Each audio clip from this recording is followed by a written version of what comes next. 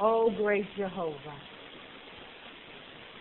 great Father, great, great Father, move thee behind the cross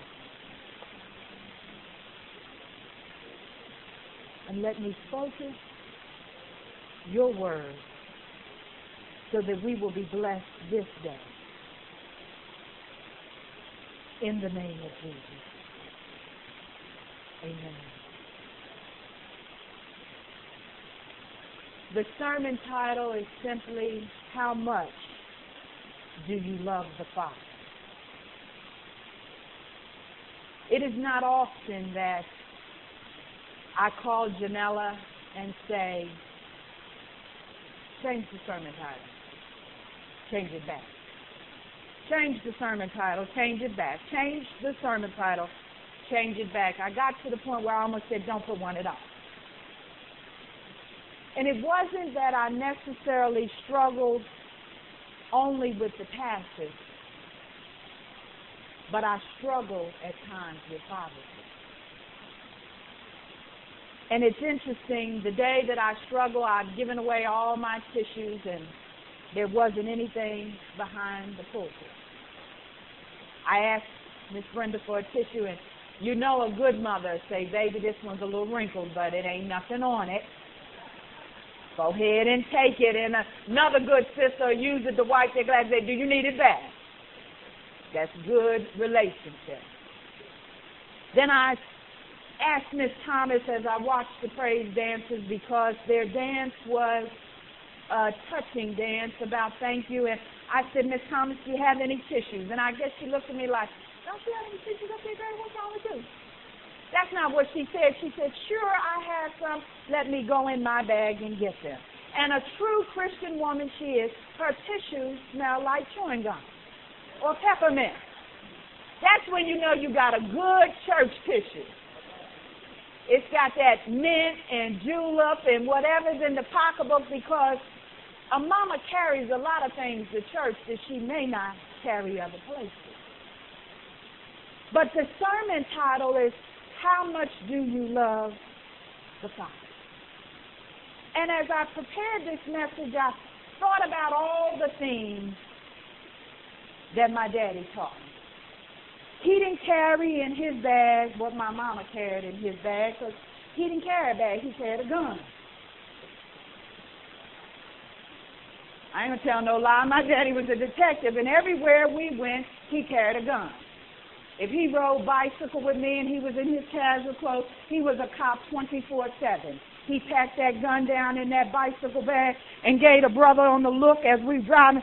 You don't know what I do, but don't roll up on my daughter like that, because I'm packing.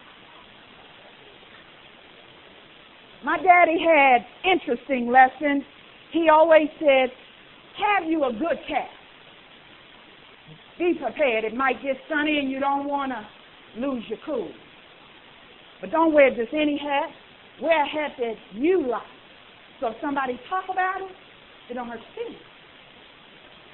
Now, if you don't like that hat, and he would wear some beat-down hats. He wear them hats that look like he should have been a fisherman, but he ain't never fished nowhere.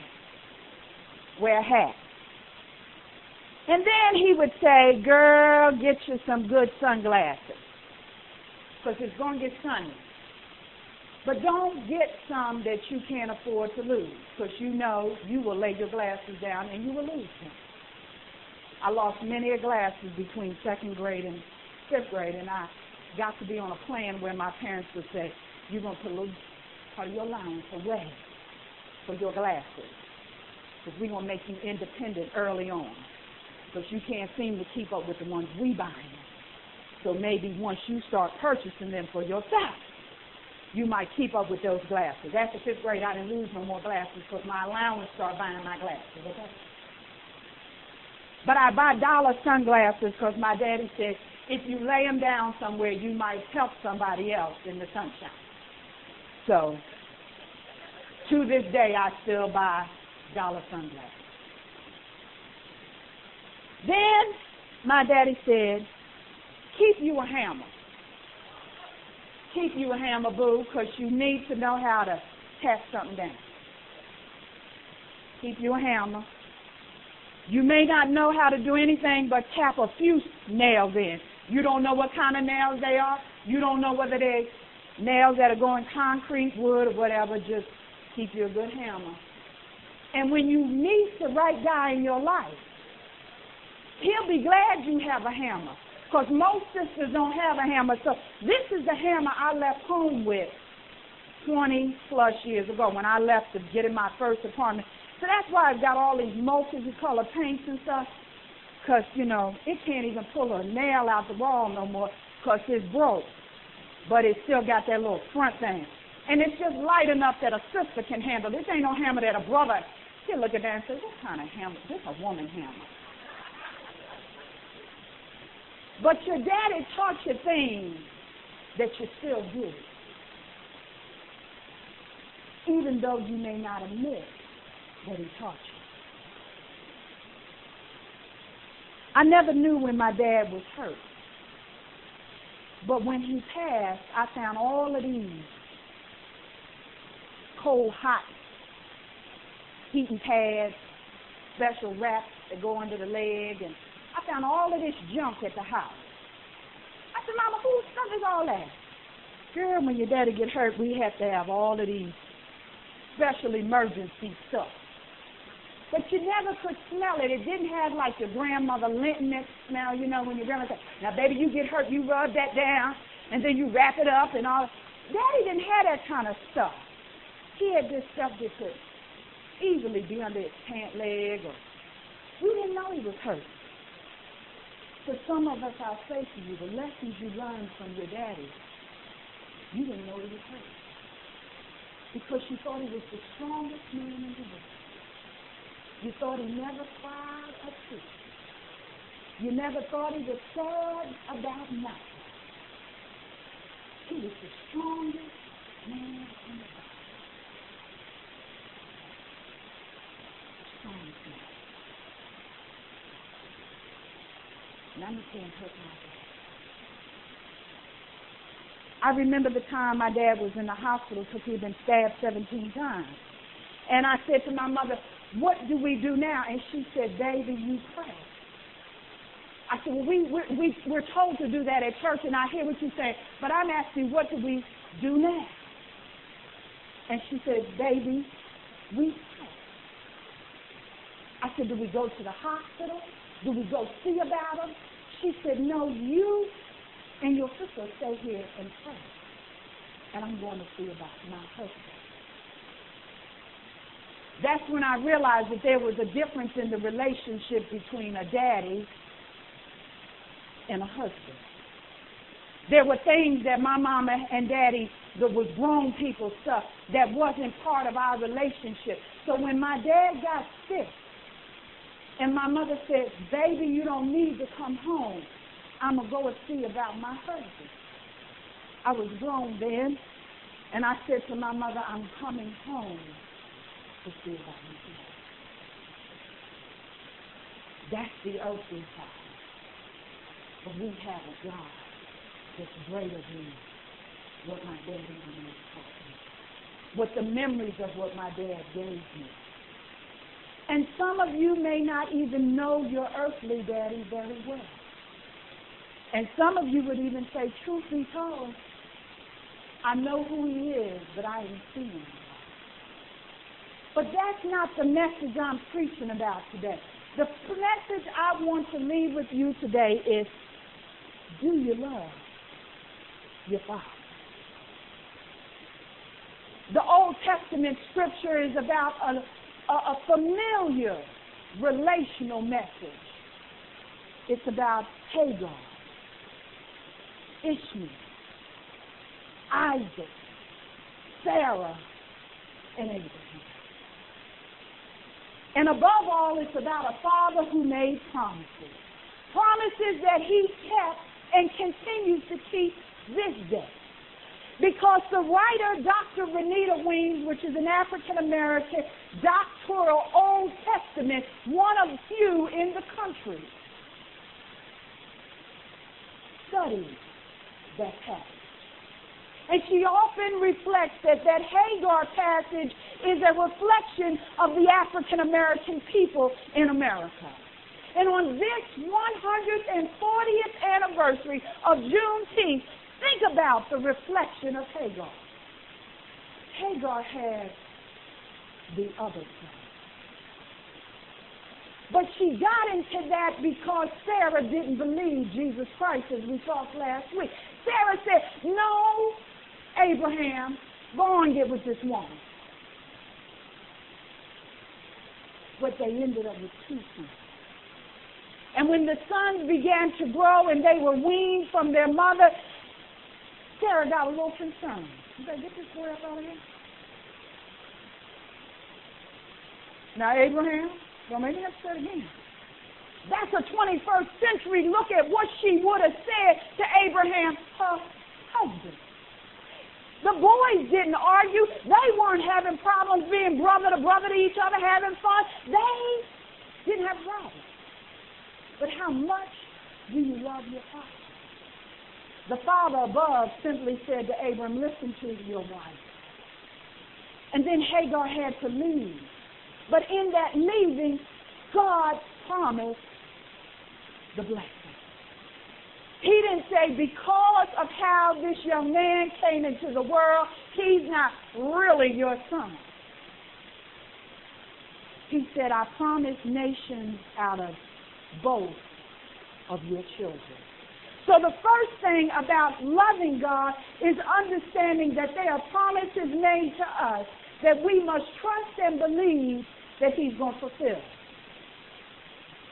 The two sons of Abraham, great nations, were going to be made. When you go over to the gospel message, the first thing it talks about, who are we to be like? We are like to be like the Master. When I first began reading these types of scriptures, I didn't particularly care for the slave master. I get a little peculiar. Can't they write this another way? Can't I get a translation that don't have to be the slave master? Don't they understand the relationship of black people to the context of what this is? And one day, Holy Spirit said, excuse me, can you remove yourself out of that personally? This was bigger than you, made before you, even greater than you can imagine. So if it upsets you, then you go and repent. Ask God to forgive. But don't get hung up on this language, girlfriend. Step back. Step back.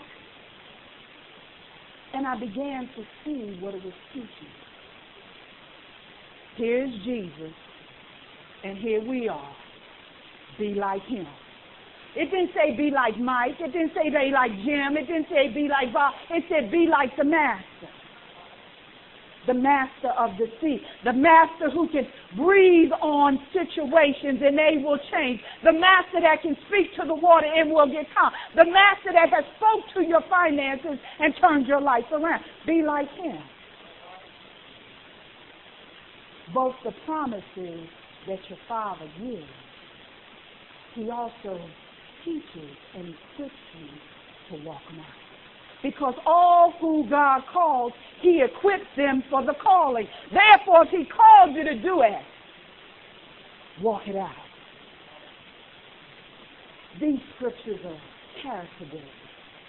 Because you have to read them once, twice, 3, 4 times to say, okay, this is not the friendly love, joy, happy-go-lucky, but the promises are there.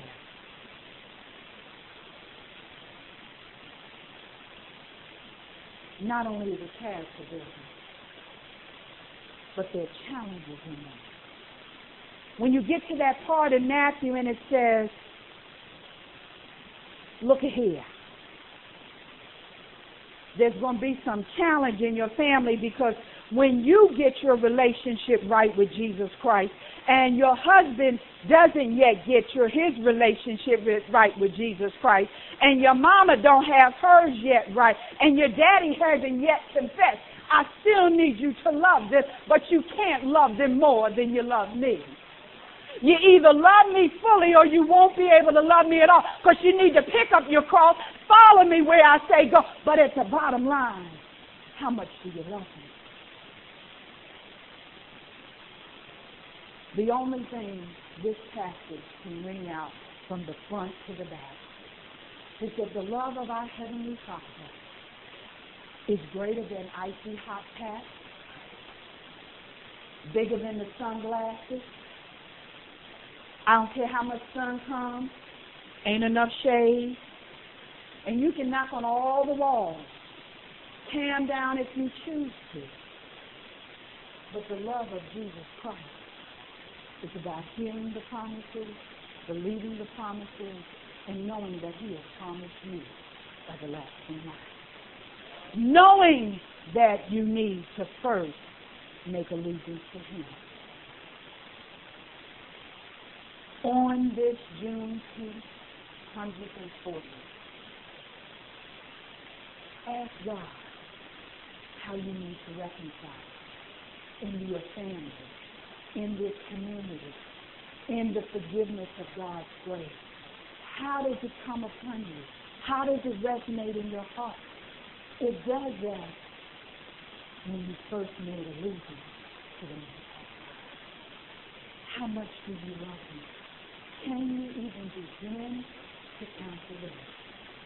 Do you love Him enough to say, Mama, Daddy, cousin, husband, shookum, boo, daddy, or whatever, I really, really love you. But I'm not going to lose my religion, lose my love for Jesus Christ, because you simply haven't decided you're going to walk this thing out. I'm not going to judge what you do. I'm not going to speak negative about you. I'm going to unconditionally love you because the Father said, I should be like the Master. I should become more like the teacher. I'm going to follow God's example. I'm going to look at what Jesus said, and I'm going all the way with Him. Everybody ain't made that commitment yet. But we got to pray that we will walk each other out until we do. But in the meantime, forgive your dad for all the dancing school recitals he didn't come to.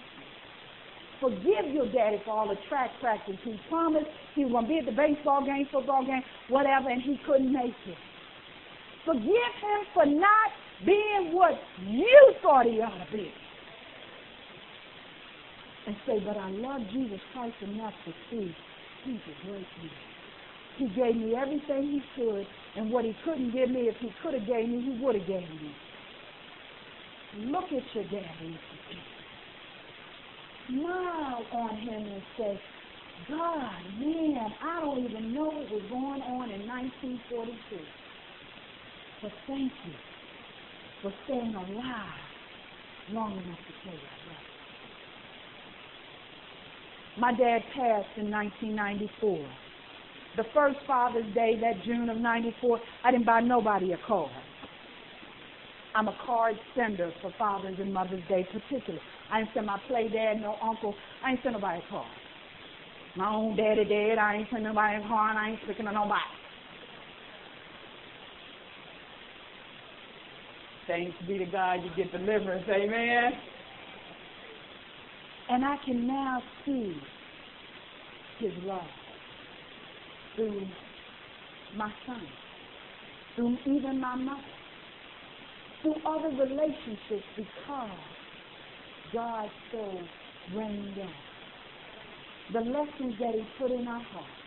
And so I say to you this morning, if you miss your daddy, tell the big daddy. If you miss seeing him, pray to the big daddy that his soul is well. If you miss your daddy, just fall down on your knees and say, gosh darn it, I really miss my daddy.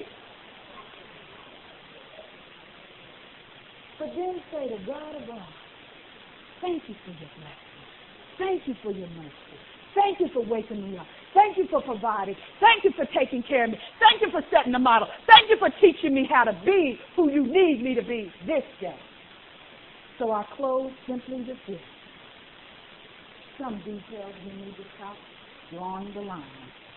Are you Hagar's child, or are you Sarah's child? Are you a child of the Most High God? Did He promise you a nation? Are you willing to become the nation He promised to you? Stop doing that.